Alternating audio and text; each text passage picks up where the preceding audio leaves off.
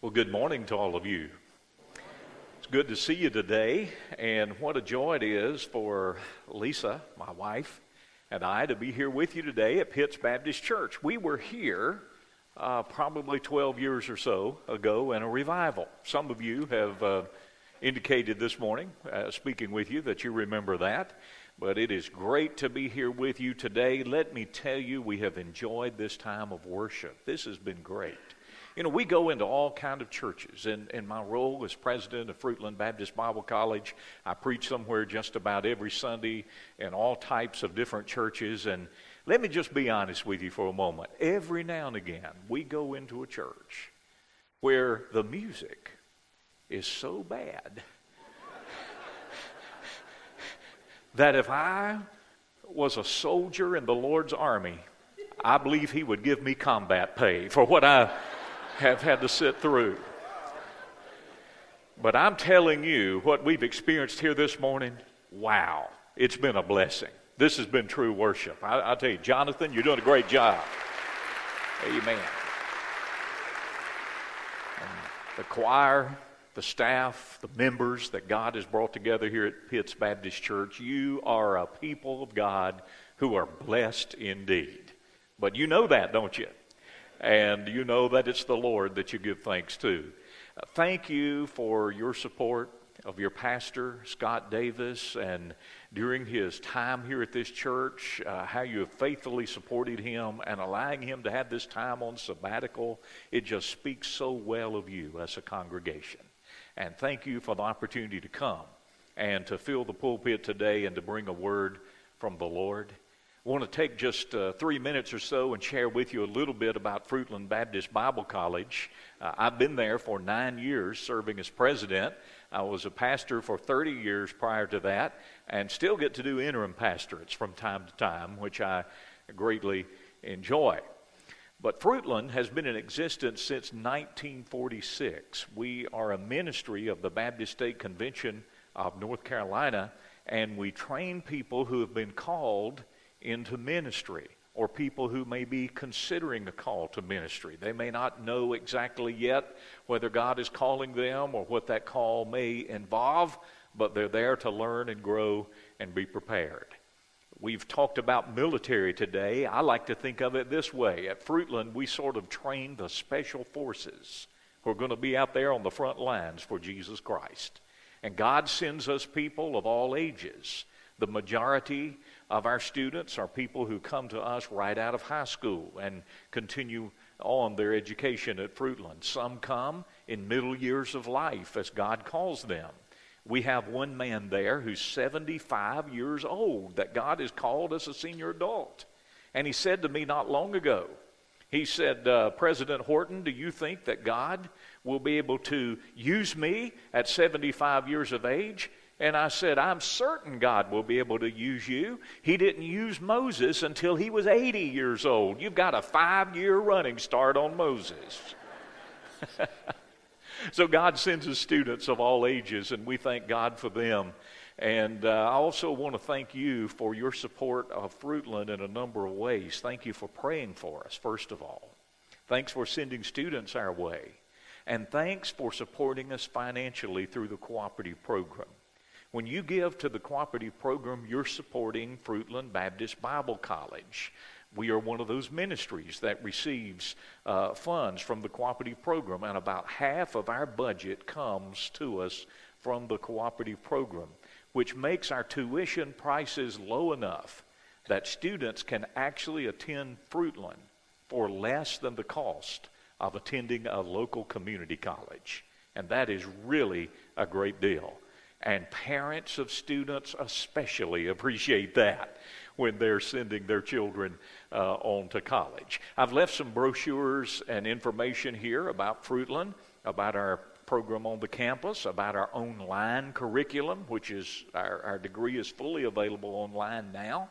And you can take all of that or portions of that as you so desire. But we'd love to talk with you further. And you can request information, give us a call at Fruitland, and we'll be glad to help you with that. Well, thank you again for the opportunity to be here today. Well, we're thinking about America And when you think about America, you can't help but think about all the world events that are around us that impact America. And so today I want us to look at a passage of Scripture that I believe will provide great encouragement and help and comfort to us today. Turn with me to the book of Revelation, chapter 5. Revelation chapter 5. And I want to speak to you for a few moments today on the subject of the heavenly solution to our earthly problems. The heavenly solution to our earthly problems. And I'm going to begin reading in Revelation 5 with verse number 1, and I'm just going to quickly read through this chapter. And if you will, just imagine in your mind the scene that is unfolding in this passage of Scripture. You know, sometimes our minds can create a movie within our minds, can't they? And you can just picture something. This is one of those passages that I want you to just kind of settle in where you are for a moment and just imagine this scene unfolding. Revelation 5, verse 1. And I saw in the right hand of him who sat on the throne a scroll written inside and on the back, sealed with 7 seals. Then I saw a strong angel proclaiming with a loud voice, "Who is worthy to open the scroll and to loose its seals?" And no one in heaven or on the earth or under the earth was able to open the scroll or to look at it. So I wept much, because no one was found worthy to open and read the scroll or to look at it. But one of the elders said to me, "Do not weep. Behold, the Lion of the tribe of Judah, the Root of David, has prevailed to open the scroll and to loose its seals." And I looked, and behold, in the midst of the throne and of the 4 living creatures, and in the midst of the elders stood a lamb, as though it had been slain, having 7 horns and 7 eyes, which are the 7 spirits of God sent out into all the earth. Then he came and took the scroll out of the right hand of him who sat on the throne.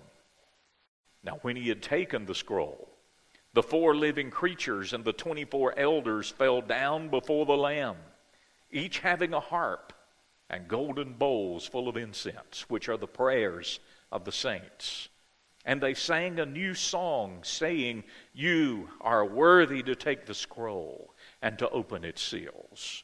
For you were slain and have redeemed us to God by your blood, out of every tribe and tongue and people and nation, and have made us kings and priests to our God, and we shall reign on the earth."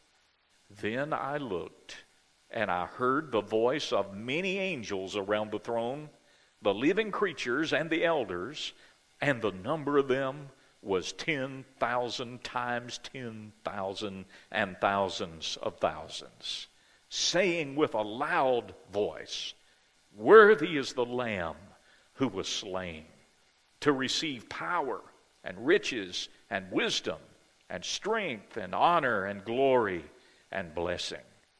And every creature which is in heaven and on the earth and under the earth, and such as are in the sea and all that are in them, I heard saying, "Blessing and honor and glory and power be to him who sits on the throne and to the Lamb forever and ever." Then the 4 living creatures said, "Amen." And the 24 elders fell down and worshiped him who lives forever and ever. May God bless the reading of his word. Well, here we are this morning, July the 1st, kind of in the heat of summer. But my mind goes back a few months before this to the last week of winter, when some unusual things happened in western North Carolina. Let me tell you what's not unusual in western North Carolina. What's not unusual is some of the worst driving I have ever seen in my entire life. Be careful if you're driving in western North Carolina. It seems like on some of those country roads that people have decided the safest thing to do is to just drive in the middle of the road and just kind of straddle the line, not taking one side or the other. And not long ago, 3 days in a row, something happened with out-of-control vehicles that I will never forget. It happened, first of all, on March the 15th, when an out-of-control vehicle crashed into Noah's Ark Animal Hospital in Franklin, North Carolina. And the story said that the lady who was doing business there at the animal hospital, she accidentally hit the gas pedal instead of the brake pedal, which propelled her car inside the animal hospital. Someone said that her words after that were, "I'll be doggone."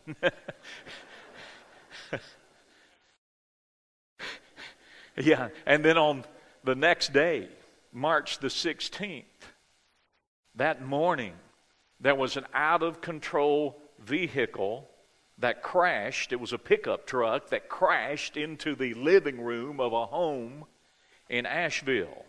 The driver of the truck took a sip of coffee, which resulted in an uncontrollable coughing fit, which made him pass out. And when he woke up, he and his pickup truck were in the living room of a house. Have you ever had a caffeine crash? I bet it wasn't quite like that. I hope not. And then it continued on Friday morning of that same week when a man drove his car into the Bojangles restaurant in Marion, North Carolina. Just drove his car right into the restaurant. I guess he was looking for the drive-thru and found it in one way or another. Well, here's my advice to you. If you're driving in western North Carolina, watch out for out-of-control vehicles. But now, do you ever feel like you're living in a world that's out of control? I mean, you look around at the things we see and hear in the news. We look at the tension that is in our world.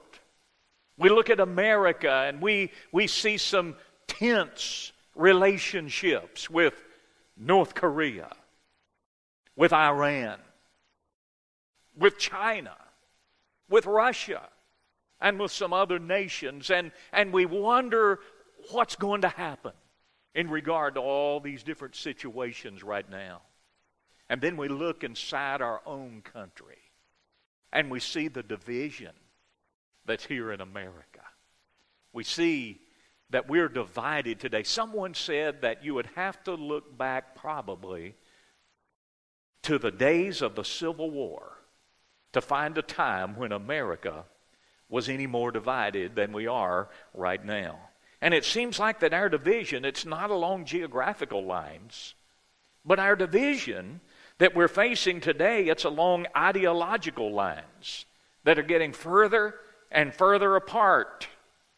America is divided economically, religiously, racially, morally, politically. We are in trouble in many ways. And so we live in an out-of-control world, it seems. And there are a lot of people who look at the circumstances and then they look up and they say, is there anybody up there? God, why don't you do something? How long will you allow injustice to prevail? God, where are you when we need you so much? Well, if you've ever asked those questions, this passage of Scripture is for you today. Because it gives us comfort, it gives us hope, it gives us encouragement. Is there a heavenly solution for our earthly problems? And the answer is yes. Yes, there is. But you have to look beyond our problems to the person of the Lord Jesus Christ Himself. And Jesus is the heavenly solution to our earthly problems. The thing I love about the book of Revelation, especially this 5th chapter, is it gives us a full picture of Jesus. This is like looking at Jesus in high definition. This is Jesus in HD right here in Revelation chapter 5. And when you get the full picture of Jesus, you are presented with Jesus as the heavenly solution to all of our earthly problems. And so as we look at Jesus in Revelation chapter 5 and we think about the situation that we're in the modern 21st century, I want you to see several important details in this passage of Scripture. First of all, I call your attention to an intriguing scene. An intriguing scene. Verse 1 begins by saying, I saw in the right hand of him who sat on the throne a scroll written inside and on the back, sealed with 7 seals. Notice that John saw the throne in heaven, and it was an occupied throne. The throne wasn't vacant. The throne was not up for grabs. Some people in our world wonder, who is in charge here? Well, God is in charge. He is large, and He is in charge. This verse assures us that things are not running out of control. Things are running very much under His control. He is in charge. Now notice who it is on the throne. It's not Muhammad. It's not Confucius. It's not Buddha. It's not a Hollywood star or a sports celebrity. It is Almighty God upon the throne, and He is ready to take care of business. He is ready to do His work. The one who occupied the throne held in his hand a scroll. And there was writing on the front and on the back of the scroll. That was unusual in those days, because typically they just wrote on one side of the scroll. But this scroll has writing on both sides. And as we find out later in the book of Revelation, this scroll contains the judgment of God that is going to be poured out upon the world. And the scroll being written on both sides, it means that it is full to the max with the judgment of God. This scroll is the title deed of the earth. And it is given to the one who has the responsibility and the power to rule and to reign. And God the Father has this scroll in His hand as He is upon the throne. Now, we wonder, will God ever execute judgment on an unbelieving world? I'm sure John the Apostle must have wondered the same thing when he was given the book of Revelation. When John was given this book, the world was in a mess at that time. The Roman emperor was a man by the name of Domitian. Pliny, the historian, describes Domitian as the beast from hell that sat in its den licking blood. Now, that's not a good thing to be said about you if you're a political leader. That's not good PR. You wouldn't want that to get out about you on Twitter or YouTube or Facebook or wherever that it may be. But that's the kind of reputation that Domitian had. He was a demented kind of man, and I could go into all kinds of things about his behavior that's recorded. But probably the most significant thing about Domitian is that he is the first Roman emperor to give himself the title God the Lord. You talk about being full of arrogance and ego. For someone to proclaim himself God the Lord. He insisted that people refer to Him as Lord of the earth, invincible, glory, holy, thou alone. Those are the kind of terms that Domitian wanted people to use when they described him. So that tells you what kind of a man that he was. And of course, Jews and Christians refused to go along with such nonsense. And as a result of that, they were persecuted severely. And so, in his revelation, God lifted John's eyes away from the earthly throne that was occupied by the Roman Emperor Domitian. And God lifted John's eyes to the heavenly throne that was occupied by God himself. When John looked to the earthly throne, he saw confusion and chaos. But when he looked to the heavenly throne, he experienced calm and confidence because of the one who was on the throne.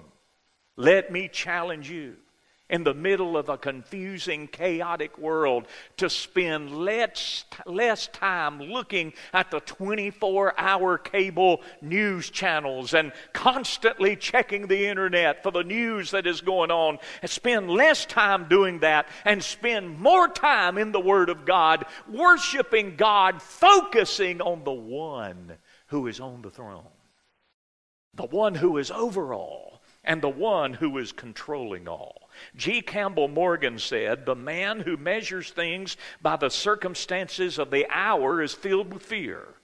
The man who sees Jehovah enthroned and governing has no panic." There was a little boy in a worship service one morning, and the choir was singing a song that said, "God is on the throne." And the little boy misunderstood the words, and he thought they were singing, "God is on the phone."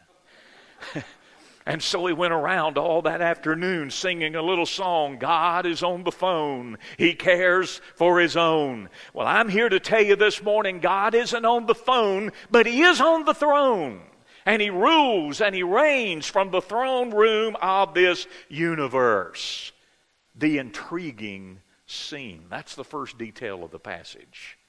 But now I want to call your attention to a second detail. Notice a perplexing dilemma. A perplexing dilemma. In verses 2 through 4, we're told that a strong angel proclaimed with a loud voice, "Who's worthy to take the scroll and open it and to loose its seals?" And John said, "No one in heaven was found worthy to open the scroll or even to look at it." And so John is weeping because no one is able to open the scroll. Now, there would have been many who would have been willing to take this title deed of the earth, the right to rule and to reign. There are many who would have been willing to have taken that scroll. Alexander the Great would have been willing. Genghis Khan, Napoleon, Hitler. There would have been a number of people who would have been willing to have taken the scroll. But the question was not who is willing. The question is who is worthy. And that's a totally different question. And so, trying to find one worthy to open the scroll resulted in the largest manhunt in the universe. The largest manhunt in human history that we know about, it was the hunt for Osama bin Laden several years ago. And we found him. But here there's a manhunt that goes throughout the three realms of God's creation, trying to find someone worthy to open the scroll. They searched the angelic realm, and Michael the archangel was not worthy. Gabriel, who announced the birth of Christ, even Gabriel was not worthy to take the scroll and to open the seals. And then they looked under the earth. Not Satan, nor the demons of hell, or any of the inhabitants of hell were able to open the scroll. And then they looked upon all those who had walked upon the earth. And they found that Abraham, the father of many nations, he wasn't worthy. Moses, who could part the Red Sea and bring water from the rock, Moses wasn't worthy. Samson, in all of his strength, could not open the seals. Solomon, with all of his wisdom, could not open the scroll. John the Baptist couldn't open it. The Apostle Paul could not open it. And I have some news for you. The Supreme Court of the United States cannot open it. Donald Trump cannot open it. Vladimir Putin cannot open it. And it's for certain that Congress could not open it. They can't even agree on how to open a Christmas present, let alone how to open this scroll. You know, often we look to the wrong places to find answers, don't we? And we look for an earthly solution to an earthly problem instead of looking to a heavenly solution. And oh, how helpless we feel when we look around us and we find, just like John, no one's worthy. No one's able to solve this problem. And so John is weeping in this passage of Scripture. Why is John weeping? He knew that if the scroll was not opened, that there would never be retribution upon the wicked.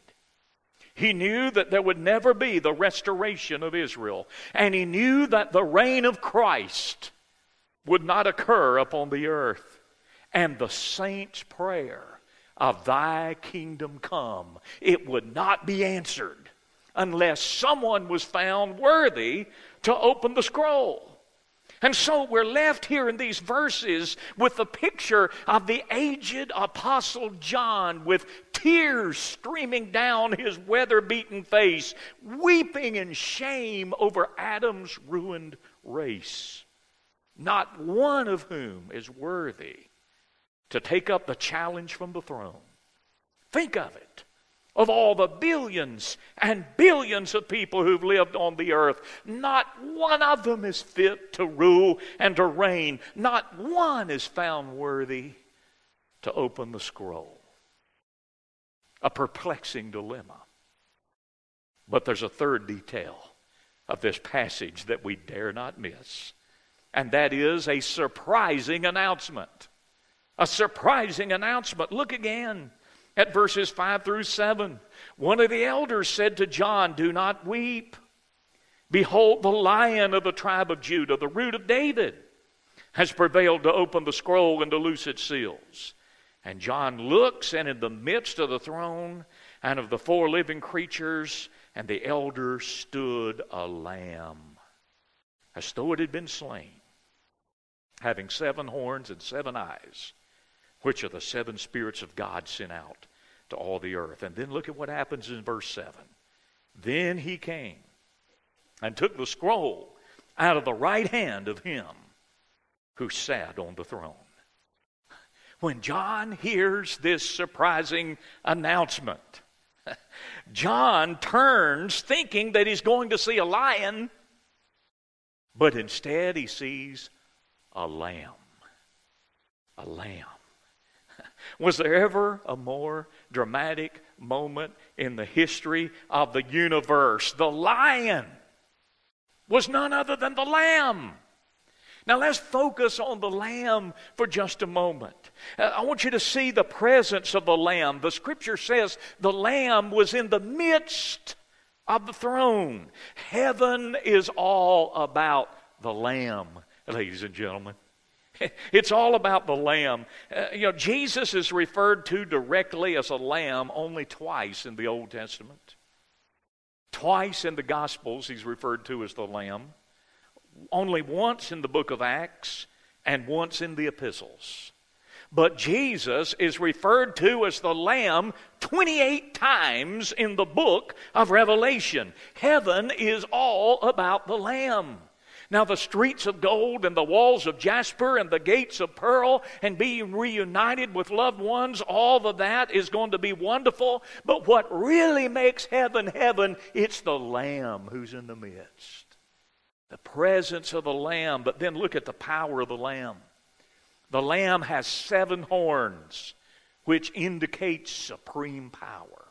He has 7 eyes, which indicates that he's able to see everything. In theological terms, it means that he is omnipotent and he is omniscient. He's able to see all things. He's able to do all things. And it's amazing that this lamb is pictured this way. What makes it even more amazing is the Greek word for lamb in this passage literally means little lamb. Little lamb. Now look at the contrast in the book of Revelation. Satan is pictured as the great fiery dragon. The Antichrist is pictured as a fearful beast. The masses of the ungodly line up to fight against heaven. And against all of this, God sets forth a little lamb. But you better watch that little lamb. He packs a powerful punch.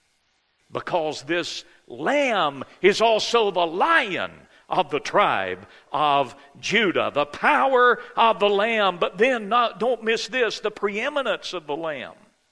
Of course, you know and I know that this lamb is none other than the Lord Jesus Christ. And this is nothing less than astonishing what we see here. Jesus, the lamb, walks right up to God the Father, who has the title deed to the earth, and he walks up and he takes that scroll from the hand of God the Father. There's probably not another passage in the New Testament that testifies more to the deity of Christ than that particular passage right there. Jesus is the one who is worthy, and they praise him for how worthy that he is. Now, you see him as the lion, and you see him as the lamb. And Jesus is both. And if you find it difficult to get your head around the truth that Jesus is both the lion and the lamb, then let me assure you that you're not the first to be amazed by this truth. That he can be both God and man at the same time. That he can be both the lion and the lamb. When Jesus was a 12-year-old boy in the temple, he confounded the minds of the scholars. I wonder if the conversation might have gone something like this. The scholars ask, "What is your name, son?" And he answers, "On my mother's side, it's Jesus. But on my father's side, it's Emmanuel." "Well, son, how old are you?" "On my mother's side, I'm 12 years old. But on my father's side, I'm older than my mother, and I am just as old as my father. You might say that I am from everlasting to everlasting." "Well, what religion are you?" "On my mother's side, I'm a Jew from the house of David. But on my father's side, I am the one who will be worshiped and adored throughout eternity." "Well, what are your plans for the future, young man?" And he answers, "On my mother's side, I'll go to a cross and I'll die. But on my father's side, in 3 days, I'm going to be raised again. And I'm going to ascend unto the Father in glorious resurrection." Oh, what a picture John gives us of the Lord Jesus Christ, of both the lion and the lamb in the middle of confusing and chaotic times. Oh, how we need to see Jesus. He's the heavenly solution to our earthly problems. A.W. Tozer said, "Worship rises or falls with our concept of God." If there's one terrible disease in the Church of Christ, it is that we do not see God as great as he is. And I believe he hit the nail on the head when he said that. And so here, Jesus is presented to us in high definition as the solution to our earthly problems. But now, we've noticed 3 details in this passage. We've noticed an intriguing scene. We've noticed a perplexing dilemma. And then a surprising announcement. But then I want you to see the 4th detail. The 4th detail is an inclusive adoration. an inclusive adoration. And in verses 8 through 14 that we read earlier, you see a celebration of praise like the world has never known. There's the source of praise. All creation is involved in this celebration. All those around the throne in verse 8. The myriads of angels in verse 11. And all those on earth and under the earth in verse 13 join in this celebration. No one is left out. John Calvin said, there's not a corner in heaven or on earth where God is not praised. The most holy service that we can render to God is to be employed in praising His name. And to that I say amen. The source of praise, it's about God. And those involved in this celebration are all of His creation. But then notice the specifics of praise. What do they do in this celebration of praise? Let me summarize a whole lot of content by just simply saying this. They acclaim His greatness, they acknowledge His goodness, and they adore His grace. That's what they do. And one of the ways that they do that is by singing. Verse 9 says they sang a new song unto the Lord. You know, one of the things I love so much about Christianity is a singing religion. That makes us unique to many of the religions of the world. The Muslims, the Hindus, the Confucianists. They don't sing because they have nothing to sing about. That's why they don't sing. The Buddhists, they don't sing, they just hum. That's all they can do. But as Christians, we sing.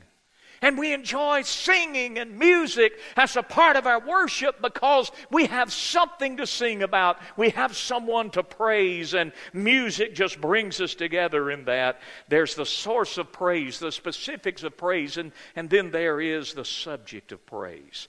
And the subject of praise is the one who sits on the throne. You see, ladies and gentlemen, worship is not really about us, is it? It's all about the one who sits on the throne. It's all about worshiping and adoring Him.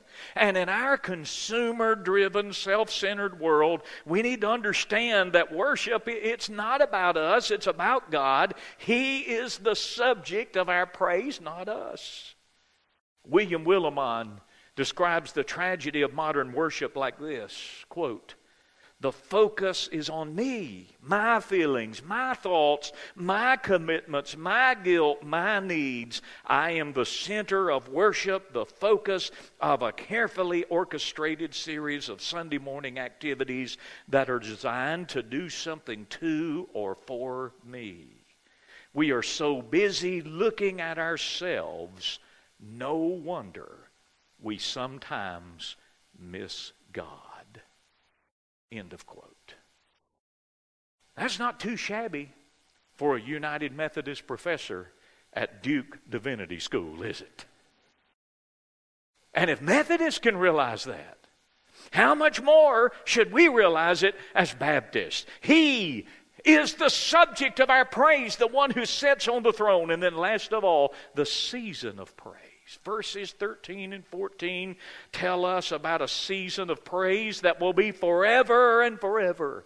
Eternity is going to be filled with the praises of God, and the ACLU and the liberal activist judges and all those who would oppose the claims of Christ, they will not be able to stop it. They will not be able to shut it down. Revelation chapter 5 assures us that Almighty God is upon the throne. He is much in control of all that happens around us and the events that are going to unfold. And because of that, here in the United States of America, on July the 1st, 2018, I'm telling you as the people of God, we can have peace in the midst of the storm. Because Jesus is the heavenly solution to our earthly problems. During a routine flight, a commercial airliner started experiencing some major turbulence.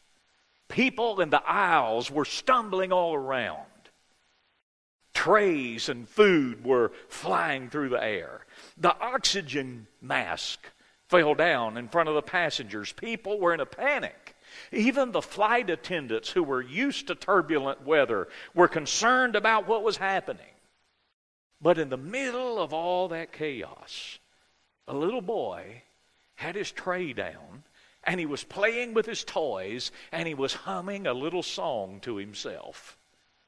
An older woman across the aisle looked at that little boy and said, "Son, how can you be so calm at a time like this?" And the little boy said, "Oh, that's easy. The man who's up front piloting this plane, he's my daddy. He's my daddy." When it appears like the world is out of control, when it seems that the events of your life are not making sense, I want to remind you that the Father and the Son, they're very much in control. And Jesus is the heavenly solution to our earthly problems. This morning, He can not only solve the problems of the world and the universe, but He can solve the problems in your individual life. And if you've never received Him to be your Savior and to be your Lord, I pray that you will come and that you'll do so this morning in the time of invitation. Let's bow together as we prepare. Heavenly Father, I pray in the next few minutes that you will work in a very special, personal way in the lives of people here. And if there are those who need to receive Jesus Christ as Lord and Savior, help them to come. If there are others who need to just bring burdens to you and find a place here on the altar to get in touch with you, I pray that they will come. If there are people who need to respond to your call, if there are people who need to come for church membership, whatever, dear Lord, your Holy Spirit does, I pray that our answer to you this morning will be yes. May we allow Jesus to be the heavenly solution to every earthly problem that we encounter. For it's in His name that we pray. Amen.